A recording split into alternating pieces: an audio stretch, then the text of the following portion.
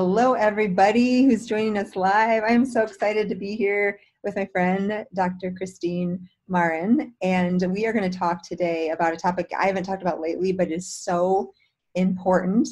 We're going to talk about preconception health, which is basically how do you get your body in the best shape before you have a baby so that your baby is in the best health of your life, and then your pregnancy, your post-pregnancy period, and all of that goes very smoothly. And as much as we don't have control over things, this is one thing that often women do have a choice depending on their life and their, relationships and things. But often women do have a little window where they think about getting pregnant. And we want to talk to you. Now, if you've already had children, I promise this will be relevant to you as well. And you are in for a treat because Dr. Marin is just not only a great friend, we have this mutual admiration society, but also just a brilliant doctor who has really made it her life's work to help women, not only with great functional medicine concepts, but in the pre-pregnancy period. I'm going to read her bio and then we'll jump right in. So she's a board certified physician and founder of an innovative virtual functional medicine practice in Colorado. We're literally just down the street from each other. We're very close, which is fun. She also sees patients from Colorado, Michigan, and Texas. She's the co-founder of Hey Mommy, a platform dedicated to helping women through the stages of motherhood. And we're going to talk about the platform, how you can get signed up, and how you can get all her latest guides.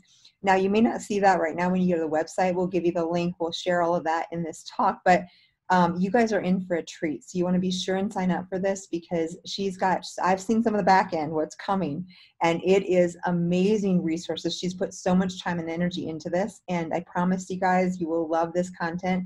And if you're a grandmother or you're someone who hasn't had children yet, or your sister-in-law is wanting to get pregnant, you can still sign up and share this content with your women friends or the male friends in your life that want to have a family as well. So just hang on and we will introduce all of that. She was introduced to functional medicine after struggling with pregnancy complications and recurrent miscarriages. And I'm going to ask her to tell her story because, as you know, I love to talk about story. The functional medicine approach helped her address the underlying health issues associated with gut infections, hypothyroid, hormone imbalance, and mold toxicity, which you all know is one of my favorite topics. Now she's a mother of 3, a professional, and has devoted her life to helping other moms optimize their health before pregnancy, thrive postpartum, and get their life back. She's certified by the American Board of Family Medicine and the Institute of Functional Medicine, and she's a compassionate clinician, speaker, and wellness advocate. So I am so excited to have her. So welcome, Christine. Thank you so much for having me. It's such an honor. Yes, I am excited to have you. And just another note for you guys, if you know someone who might like this, be sure and share if you'd like. If you know someone would like it, you can always re-listen. This will be recorded and live. And then post your comments because I'll be watching in the background. And if we have time at the end, I'll try to be sure, as I always do, to go through and either later go through your comments or even now we'll do live Q&A with Dr. Marin today. So Christine, what I love to start with is story because it drives like why we do what we do. And I'd love for you to tell everyone a little bit about your story. Yeah. So my story, I actually, I was born and raised in Colorado and had a very holistic upbringing. And I went to college in Boulder and had some hormonal issues, and kind of acupuncture helped me a lot. And I just was really into like a more holistic perspective. And that's kind of part of the reason I chose to go to osteopathic medical school. But I didn't find functional medicine until I had my own pregnancy struggles. So my story unfolded through pregnancy. My first daughter, I had gestational diabetes, which was super weird because I had like 0 traditional risk factors. And I really questioned what was going on with that. And then when my husband and I tried to get pregnant with our second child, we had recurrent pregnancy loss. And I really knew at that point, even after the first one, I just had this very intuitive sense, like something is wrong. Mm-hmm. Something is really wrong with me. And of course my husband tried to reassure me, but I just knew. And, after the second one, it was like, I have to figure this out. And I worked with a functional medicine provider and then just delved in like head first because I knew professionally and personally my lives were colliding. And I also found my life's work in that. So there was a lot of work to be done. And after my second, my health got a lot better as I figured out a lot about my environmental exposures and my thyroid and my hormones and my gut. And I was feeling really great. And then I got pregnant, like accidentally, with my third. And she's a blessing and we love her so much. But it was sort of a testament to like, as you get your health back, you get your fertility back. So that happened, and now I have 3. So I love working with women, just kind of going through those same phases, whether they're trying to get pregnant and struggling, or maybe not. Maybe they're just, want to optimize their health because there's so much opportunity there to have a better pregnancy. So what I went through with my second, I wish I knew what I know now, because it would have been a lot less painful. And I think I would have had a healthier kid too. Yeah, obviously, right? Right. It's so interesting how, one reason I really wanted to talk to you, and many of my audience knows I'm writing a book now. So I've been diving into like my history and even preconception, because I got cancer at 25, and looking back at my youth and my 0 to 5 years old, I was vaginal born and breastfed, but my mother, I think in hindsight, was probably quite toxic and didn't know it. And some of those toxins were endocrine disruptors like atrazine and other organophosphate chemicals that are used on a farm. And now looking back, there's no doubt, not that those caused my cancer, but there's definitely a likely contribution from the in utero exposure. For someone that young, in her 20s, to get cancer, I really think it was related to my mother's health during pregnancy in some ways. So it's fascinating to me.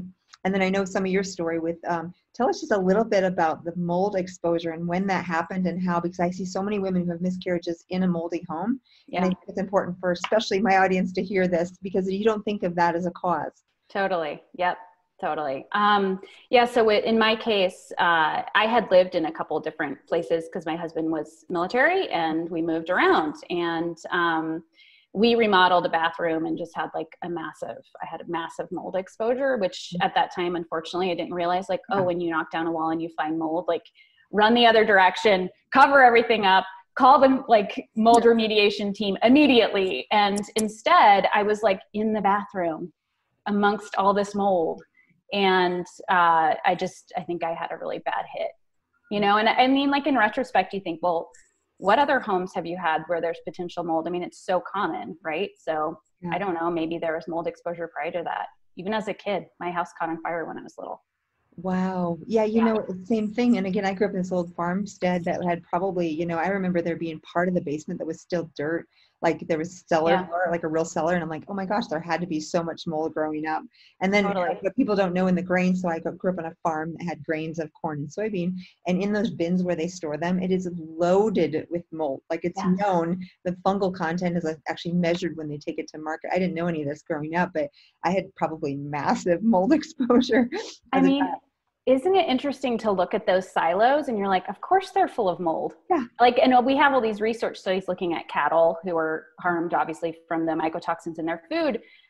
But of course that thing is full of mold. It's dark and moist, and we pile a bunch of grains in there and it gets hot and then it gets cold, and it's it's this baking. So I grew up on a farm with the grain bins on the farm, and there's these aluminum silos that are just baking in the heat. Yes, and totally. The moisture. So the corn, when it comes out of the field, is usually somewhat of a moderately high moisture content. So it's sitting in moisture, and they actually have to dry it out before they sell it. I don't know all the process, but it's fascinating. Now, something I don't often screen share, but I think it's worth, Christine, really quickly. I'm going to try to share my screen because I pulled up right before we were talking about mold and miscarriage, and I want people to actually see the data.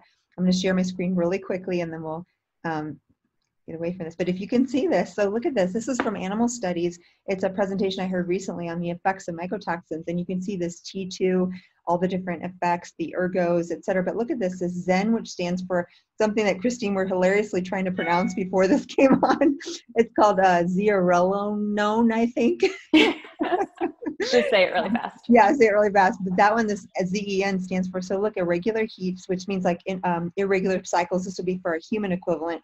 Irregular menses or irregular periods, low conception rates, ovarian cysts, which would be the women with PCOS or frequent ovarian cysts.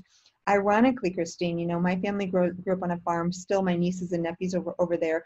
And there's 2 of my nieces that are struggling with PCOS. One of them just had an ovarian cyst issue. So this is very, very, very real with the young women in the environment where I grew up. And then look at this, abortions, which is, miscarriages for animals. And because there's such a financial gain from them, having healthy cows and pigs and everything going to market and not having miscarriages, this is a big area of research in animals, and we have so much data on the mold in the grains and the foods that they eat and the outcomes like this. It's funny because there's not nearly as many human studies on miscarriage and mold, but it's clearly like I see this toxin in people's urine. And I have two close friends, both professionals, that have had moldy homes unbeknownst to them. One has had one miscarriage, the other has had 3. So this is so common. So I guess I'll just say, if you're listening and you have had unexplained miscarriage and you've done a complete workup, think about mold as a possibility, because nobody's talking about that, right? Yep, totally. And the other thing on that slide you just shared talked about sperm production, which I haven't seen, so I need to look that research study up. But it's so interesting to look too at, like, there's also this huge male component that often gets ignored, right? Absolutely. So again, you probably haven't heard that anywhere else, but from the mold docs here, you heard it first here. So loved your story of how you've gotten into it. Let's talk just a little bit about, like, if someone is wanting to get pregnant, what would be the basic steps? Like, how would you take someone through when you see them nutritionally, supplements? Let's go through a little bit of a basic overview of what you would do with them. Yeah. So, I mean, as a functional medicine doctor, I like to test, don't guess, right? Like, I like to get data. So I like to look at nutrients. You know, all my patients, for the most part, I'll do nutrient testing. A lot of my patients, I'll do organic acid testing. I mean, you know, most of them. And of course, you know, much of our focus is often on the gut. There's a lot of, when it comes to fertility and gut health, you know, it's not like a straight line, but, you know, there's a lot to that. And gut health obviously influences your nutrient absorption. It influences inflammation, things like that. So I focus on gut health a lot, nutrient status. I like to look at nutrigenomics as well. So a lot of people have heard of MTHFR, but, you know, just there's many other genes that can help us understand somebody's nutritional needs before they get pregnant. So some of these needs reflect their ability to convert beta carotene to vitamin A. You know, vitamin A as a supplement isn't safe to take during pregnancy in high doses, but sometimes we need more of it. And so there's good nutritional sources we might want to know about ahead of time. Of course, folate is huge, right? So we know folate is important for neural tube defects. And that's been long accepted. But the other one that we miss out on is choline. And so I do some of that nutrigenomics testing. There's a gene called PEMT, which can influence how much choline somebody needs. And so preconception choline is probably just as important as folate. And so just kind of looking at different food sources or supplemental sources of that. I'll look at hormones a lot. So I'd like to do a dried urine test for complete hormones, look for signs of progesterone deficiencies or HPA axis dysfunction, things like that. So, you know, and it depends, right? It depends on the patient, their history, and their, you know, what they're struggling with. But environmental concerns are always at the top of my list as well. There's no better time to get rid of environmental toxins than before you bring a baby into the world. So I love that you're mentioning that, because of course I love to talk about environmental toxic load and all of that. And I've gotten a lot of patients that ask this, and I love your take on it. And it's, you know, say you do know you have, say, mercury toxicity as a woman who's going to get pregnant, or mold toxicity or other chemical toxicity. Mm-hmm. We know that one of the primary mechanisms that women get rid of toxicity is through the breast milk. I mean, the studies have shown the high levels, right? And it's a really difficult conundrum. I know what I think, but I'd love to hear your opinion of, you know, what do you do if you know you have somewhat of a toxic load, and at least average, which is most of us, and you want to breastfeed? What do you think? What would you counsel your women to do with that? Yeah, I mean, ideally, if everybody's timeline is different, but ideally, if we can start a detox program 6 months before you even try to get pregnant, that's my ideal, at least 3 months. I mean, if you're like actively trying and that's not going to change, just leave the toxins where they are, you know, like don't upregulate any detoxification. But yeah, I mean, ideally, if you know there's a toxic burden and you have chemical sensitivity or autoimmunity or something like that, it's ideal to do that. Because as you mentioned, like obviously you pass those toxins onto your baby. There's studies looking at cord blood, you know, of newborns, and their toxic load is astronomical already, which is, you know, a little bit scary and sad, but then the breast milk, I love that you mentioned that, because we detox through our stool, our bladder, our sweat, and our breast milk. Yeah. So it's a big deal. Yeah. No, I love that. That's exactly how I feel. Like if we could, that's why this even Zoom call and Facebook Live is so important, because if you're listening and you're even thinking you might want to get pregnant in the next 5 years, it's relevant because the more you can do detox work or see a functional provider like Dr. Marin or myself before you ever get pregnant, the better off you will be. And then, like she said, I would always be cautious if someone is actively trying to get pregnant or just thinking in the next 6 months. I would not use that as a time to do a massive detox, because that's going to still trickle on in, especially if they happen to get pregnant before they think, 4 months or 2 months. Then as far as the breast milk thing, I really believe still our bodies are wise and that benefits of breast milk outweigh any toxicity, unless there's like some unusually high, extremely high level of a certain toxin that is highly excreted in breast milk. There are situations like women who are on chemotherapy or certain agents that they're taking orally that the doctors know that it's going to go into the breast milk, and they will advise pumping and dumping that breast milk so that the babies don't get that exposure. There is something to that in certain situations, but in general, I still believe, which it sounds like you do as well, Christine, that the benefits of breast milk outweigh the risk, even though we're toxic, right? Yeah, agreed. Yeah. So what about nutrients? I mean, there's the classic prenatals, but people don't really know the quality and that. And what kind of things would you either have them look for in their prenatal, or if you have any brands or recommendations, what would you recommend for people if they're thinking about getting pregnant? So definitely methylfolate. Many people know this already, but if you pick up the back of a supplement bottle, I tell my patients, like, if you pick it up and look at the back, like if you see folic acid and cyanocobalamin, just put it back down. They used the cheap stuff, move on. So your first sign of a supplement that's maybe good is that they used a methylated form of folate and like a methyl or adenosylcobalamin. So basically those are just active forms of bees, which are more closely related to the bees that we eat versus just a purely synthetic form. Many of us, based on our genetics, can't even process the synthetic stuff.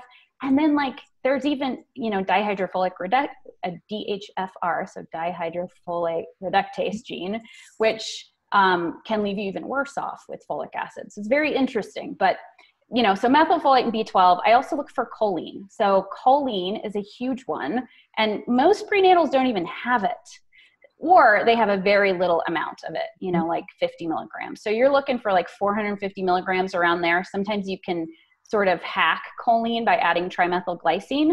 And so it might be slightly lower, maybe 350 if you add some trimethylglycine to it. But those are some of the big ones I look for. I personally prefer vitamin A as a mix of beta carotene and retinol palmitate. So some preformed vitamin A.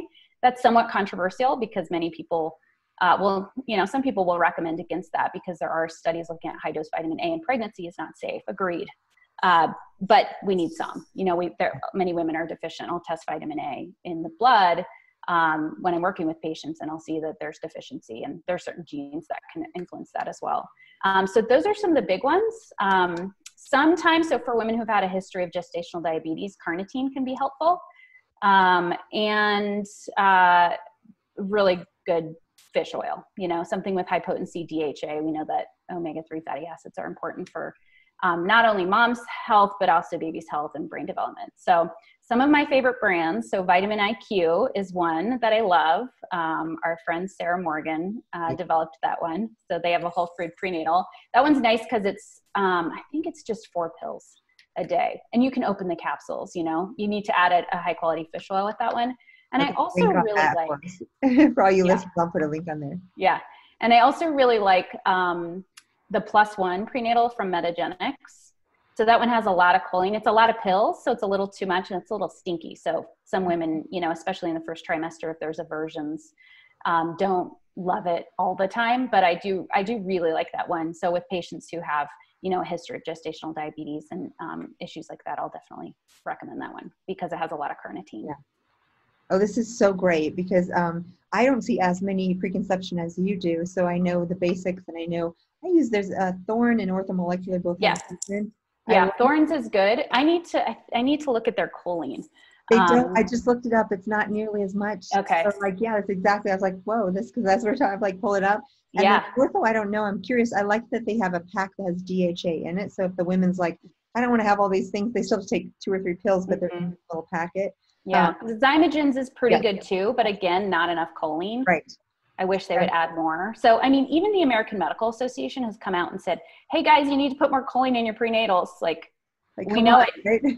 But it just, most companies haven't. So the +1 and the Vitamin IQ are the 2 that have a good amount of choline. Okay. I don't honestly know of any others that have the recommended dose of choline. Now, am I right to remember that eggs are also a good source of choline? So Totally. Eating farm fresh eggs, if you don't have a vitamin with choline, you could definitely do eating your healthy breakfast of eggs in the morning. Yes, exactly. Yeah. So egg yolk is by far and away, I think, our best resource in the American diet for choline. Organ meats are also a great source of choline, but not a ton of people eat organ meats or want to when they're first trimester, like trying to get pregnant or first trimester of pregnancy. Now, that's a whole other side note, but I'm curious. Do you ever fix liver for your family? Oh my gosh. I tried. So this is what I did. I ruined like an entire batch of bone broth because I made this delicious bone broth. And then our friend Shalise told me how to prepare it and like hide the organ meat in there. So I cooked chicken livers and then I put them in my Vitamix and blended it up with the broth. It sounds disgusting. And it is, turns out it is disgusting. But it really depends on how much ratio, you know, if you just did like one chicken heart, you don't even need that much organ meat. It's really nutrient dense. You can get away with like a couple ounces. But yeah, but you put like 12 chicken livers in there and it was not so oh yeah, it was like way too many. Like you need like one chicken liver in there or something. Great. So I haven't gotten my family to eat them yet. What about you? I was going to say, I honestly can say I've never eaten liver. And I'm kind of embarrassed because I recommend it to patients for, you know, low iron or any of those kinds of issues.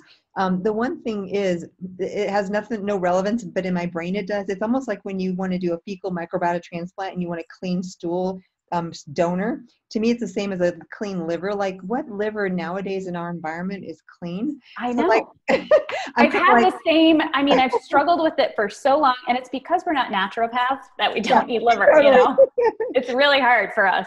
We're just going to admit it. Totally. Right. Yeah. And you're right. All my naturopathic friends are like, oh, I just fried up with onions and it's great. Like, oh, it's like coffee enemas and liver, not for the allopathic. We're working on it though. We're working on it. We're working on the coffee enemas and all that good stuff. So, how did our conversation go so awry? I know. Let's talk about thyroid because this thank you. I'm not an expert, but this is the one thing I've seen do magic. Tell me about thyroid? Thank you for bringing that up because that's the other huge thing I focus on with preconception patients. I mean, I'm on thyroid medicine. Everybody in my family is on thyroid medicine. Like I come from a family of Hashimoto's and Graves and all the things. So thyroid's a big deal. Luckily, when people are talking about fertility, we have a more narrow reference range with regard to fertility when we look at TSH. So, you know, if you look at a basic lab, TSH goes up to like 4.5, sometimes a little higher, which is like way too high. I mean, most people feel terrible with the TSH of 4. Not everybody, right? But like I felt terrible with the TSH of 4. So anyways, with regard to fertility, the studies would support a lower or more narrow reference range with an upper limit of normal of 2.5.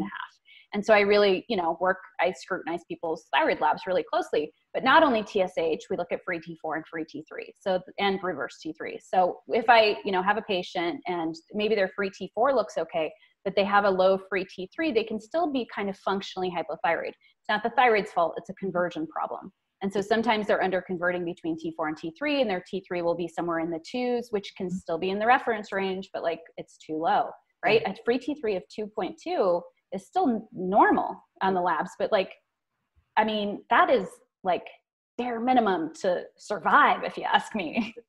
Looking at free T3 is a big deal. And then reverse T3. So somebody who's making a lot of reverse T3, that's when I get really I just look at the big picture. Like, why are you shunting all of your resources to reverse T3, which is like the brakes? Yep. And I think of it as, from an evolutionary perspective, why do we make this thing?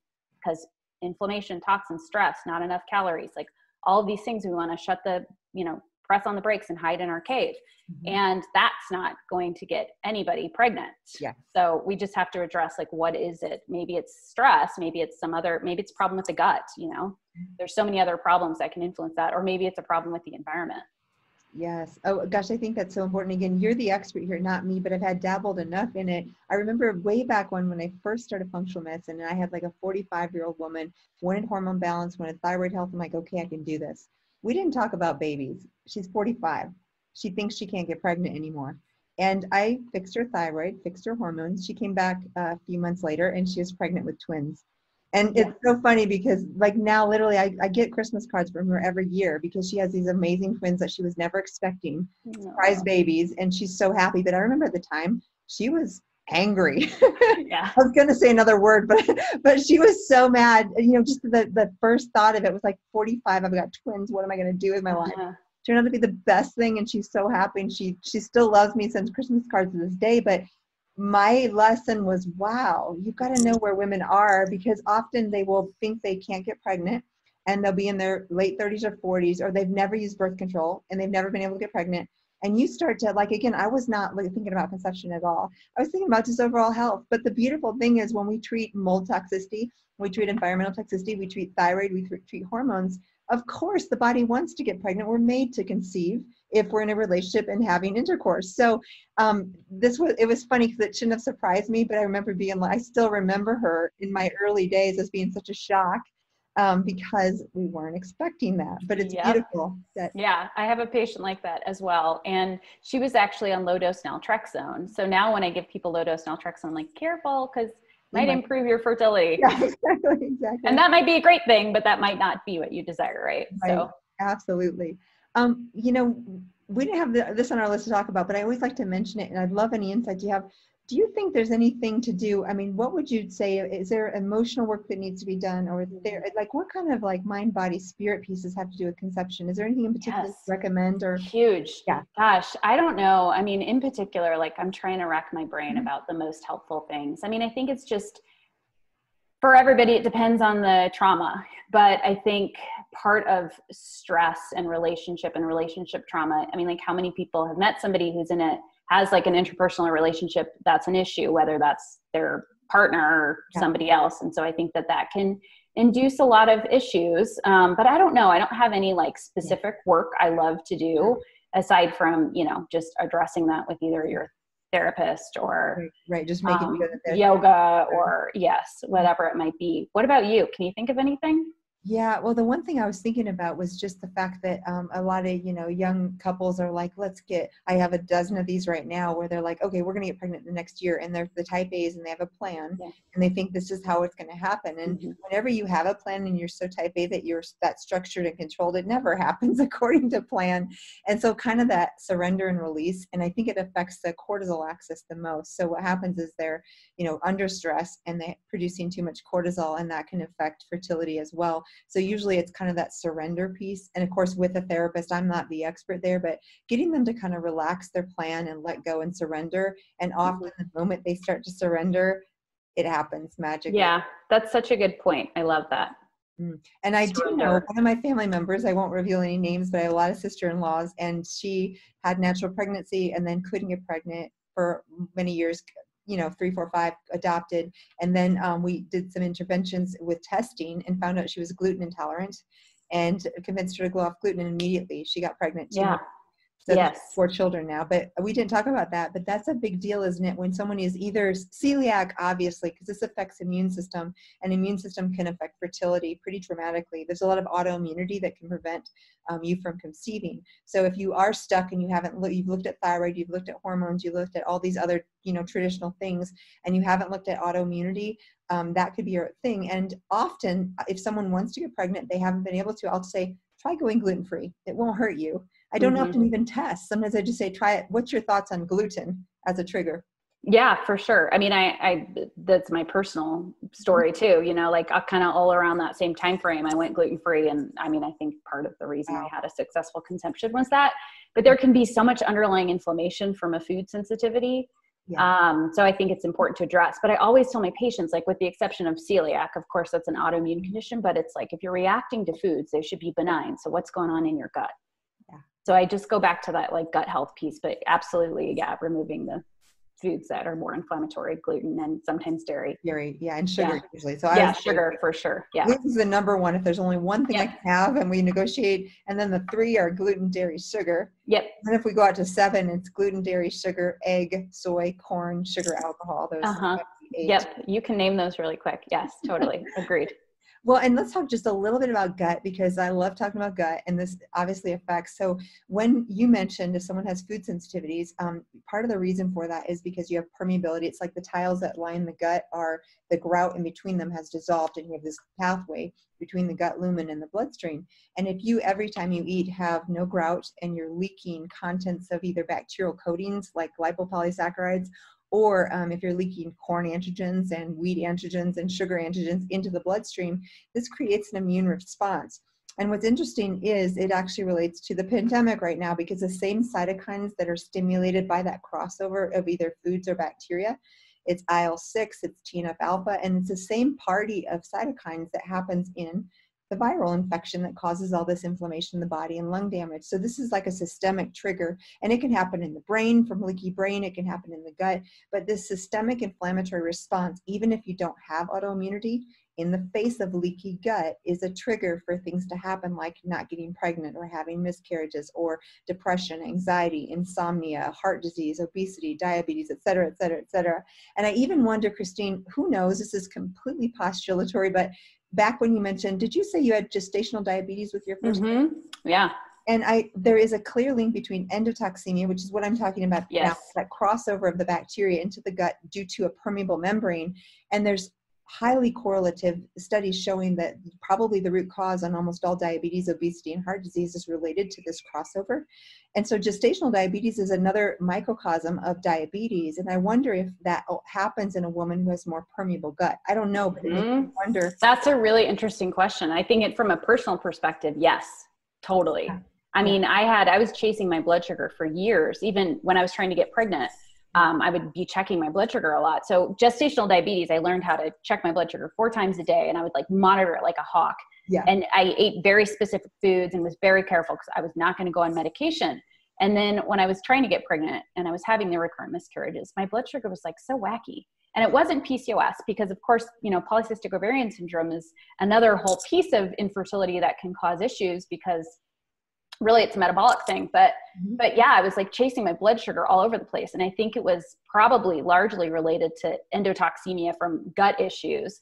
But I see patients too, right, where you're like, your blood sugar shouldn't be this high. It's obviously, it's not insulin resistance. Right. Their insulin's totally normal, but their hemoglobin A1C is pretty high. And they're having these, like peaks and valleys with their blood sugar. And it's like, what's going on? There's this underlying sort of inflammation and cortisol, or maybe it's lipopolysaccharides. I don't know, but that's an interesting. Totally. Well, and then the other thing you mentioned in your story and my story of my friend is the mold. And we know mold will cause a couple weird things to happen. It'll lower MSH, which MSH, when it's not present in mouse models, low MSH produces Crohn's and colitis, so massive permeability and inflammation.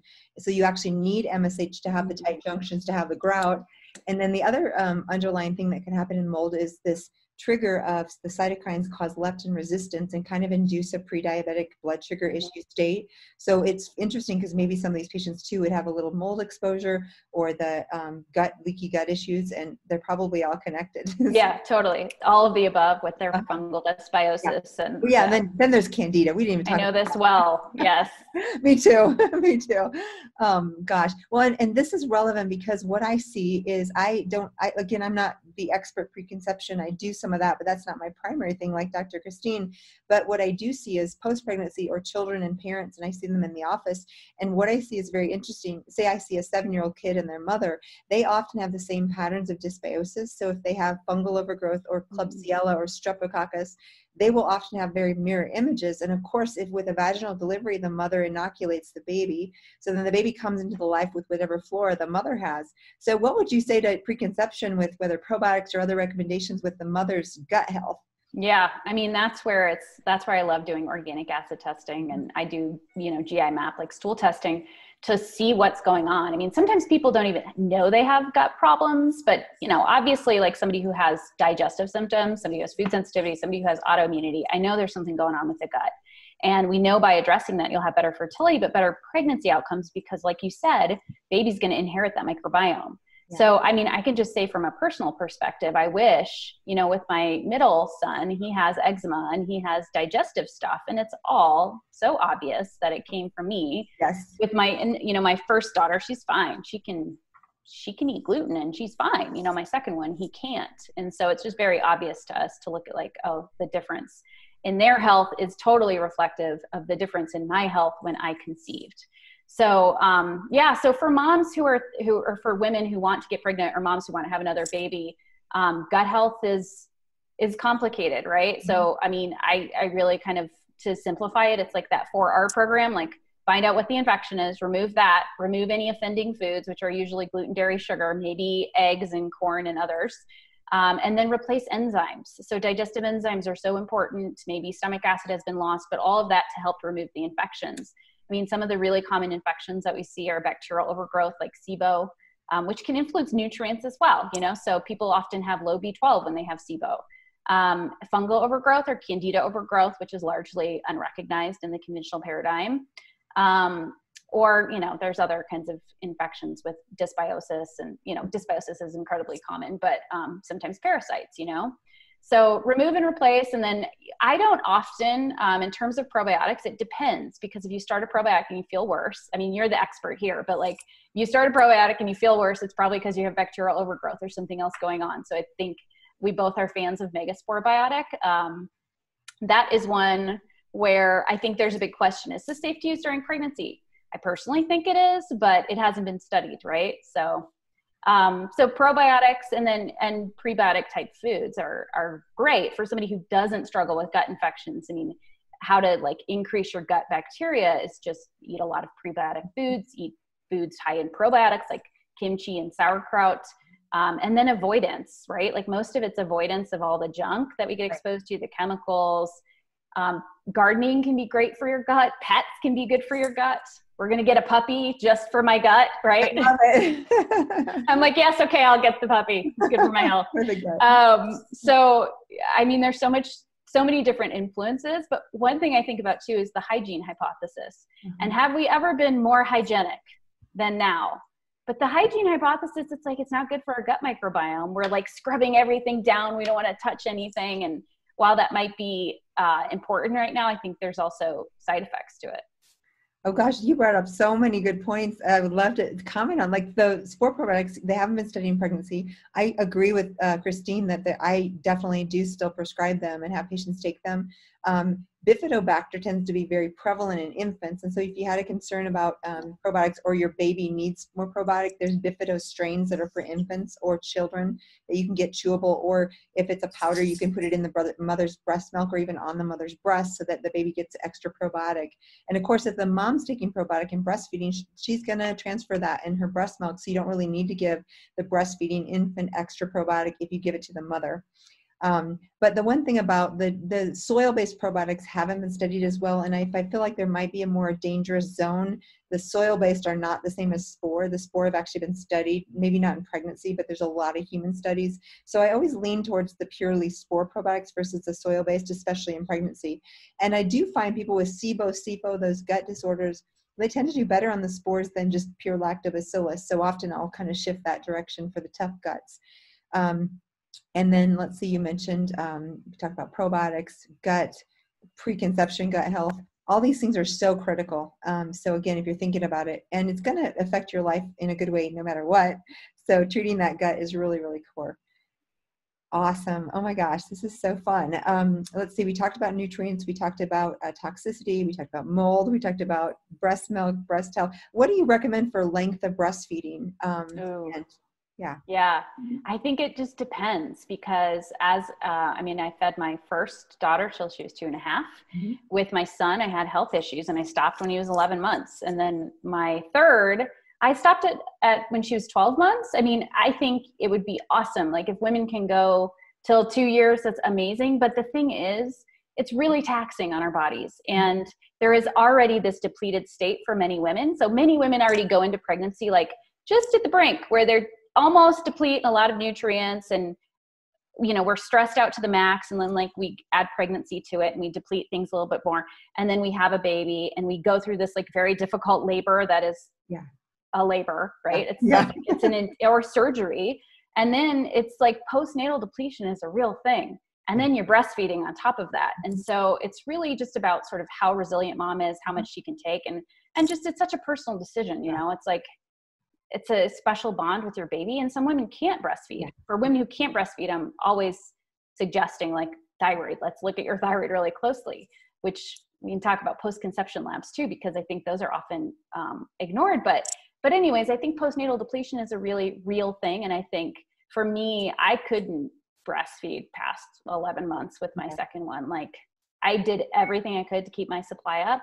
but it was to my own, it was to the detriment of my health. Yeah. So, there's like, right. There's a fine line. It's a fine line.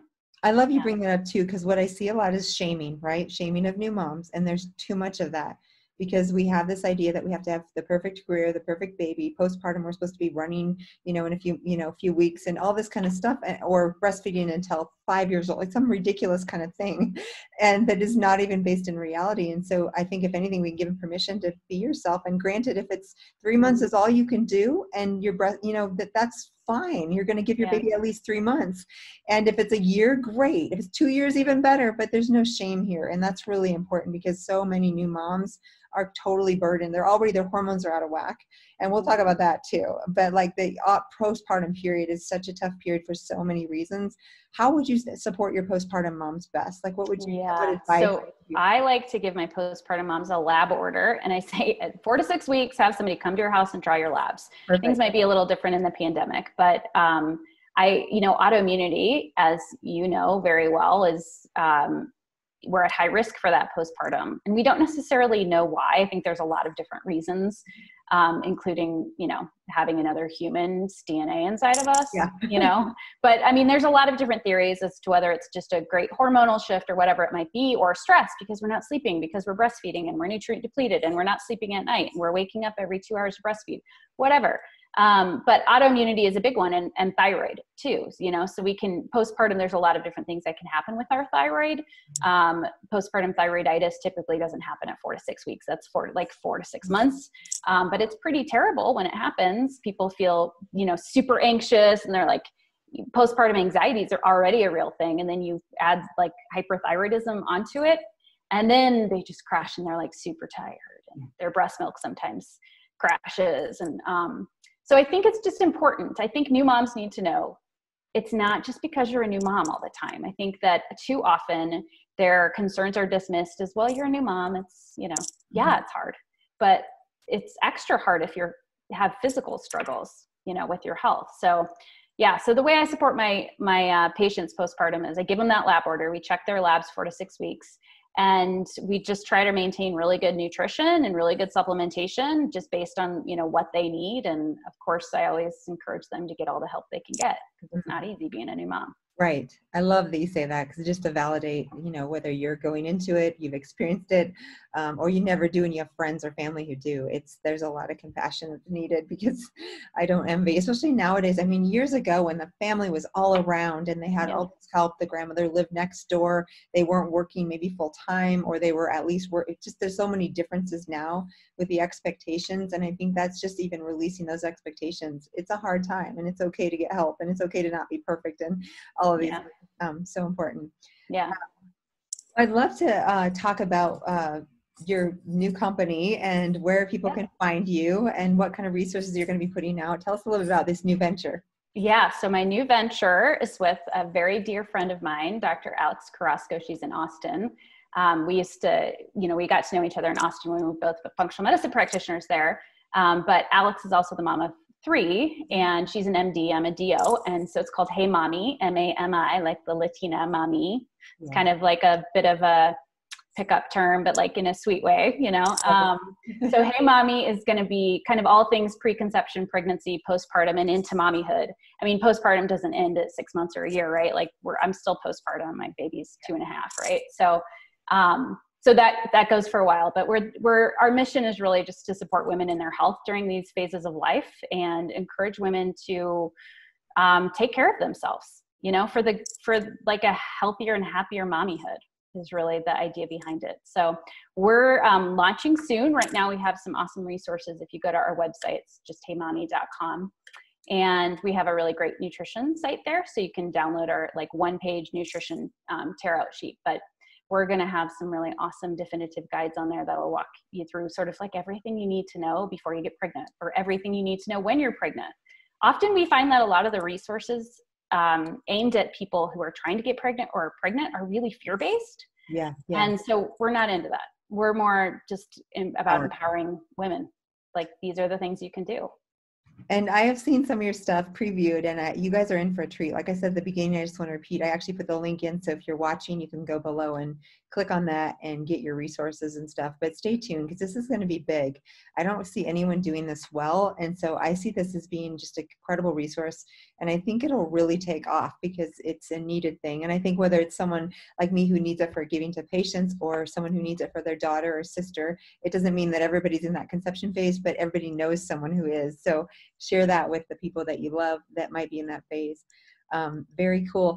Any last bit of, we haven't talked at all about the virus pandemic. People are probably pretty bored about that, but yeah, right. I'd love to know, before we kind of sign off, of any like just personal life lessons or things in this time. It feels like a time, at least personally, and for most people I talk to, of transition and growth, and there's, you know, a lot good going on, a lot bad going on, but what's been your like takeaway, anything, life lessons through this last several months? Yes. And it's not just me. It's I work with a lot of moms, you know, and I call a lot of them and they're like, I'm actually kind of happy. Me too. Like secret handshake, right? Like I'm secretly enjoying that I don't have to drive my kids like all over town and go to soccer practice and then like run and put something in a crock pot and then come back, you know? So, cool. So I think the takeaway is really like, things aren't going to go back to normal. They're not going back to normal, but we have the opportunity to create our new normal. Yeah. And what is that going to look like?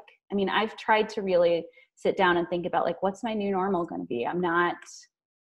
How do you keep yourself from getting back into the same habit of go, go, go, rush, rush, rush, and really sit down and quietly enjoy the people around you and not have to drive all over town. I feel like life's more simple, right? We're not getting our nails done and our whatever done, you know, like there's less. This is the first time I've put jeans on and a dress shirt in like 3 months. You're welcome. Yeah, totally. So, I mean, but it's nice, you know? Yeah, that's okay. I don't blame you. You know, it's kind of nice to just, let go of some of the expectations and I think we got a little wrapped up in things. I do too. I could not agree more. And it's funny because I think the majority of people, like I said, it's almost like a secret handshake. Hey, are you okay? You know, you don't want to be insensitive if someone's suffering. Absolutely. I mean, I know there are people who have lost and are suffering. Right. I mean, that's very real. But on the other hand, there's a lot of people who have found a new way of life, and there's some good things. And I would say the same for me. I traveled all over the place before, and I'm like, I like being home. I don't know if I'm going to do that again. I mean, I might do to some extent, but not every weekend. That was too much, and my system is happier. And the other thing that's interesting, you mentioned nails and all that. Well, I had like my massage therapist, my physical therapist, all these therapies, right? I was like trying to improve myself and make sure I was healthy, and all of that stopped. And I'm like, I'm good. My back's good. Yeah. Good. I'm like, I'm fine with that. And it's probably like 4 to 5 hours a week I would do, whether it was personal counseling, physical therapy, training. I mean, all of these appointments with people to help me. And I'm like, you know what? I'm good. Yeah. And I saved like 5 hours a week. I know. And that's a lot of time. I mean, I can totally relate to that. And I feel like I'm actually sleeping better, you know? So it's like, interesting. Cool. Well, I guess we've all got like a little reset button. I didn't ask for it, but we got it anyways. The good stuff in. Yeah. Well, it has been so fun to talk to you, and I'll make sure that your website, your resources are all linked here. And thank you for taking the time today to share. It was so fun. Thank you for having me. It's always fun to talk to you. You're welcome. And I always learn something every single time. So I should bring a notepad when I talk to Jill.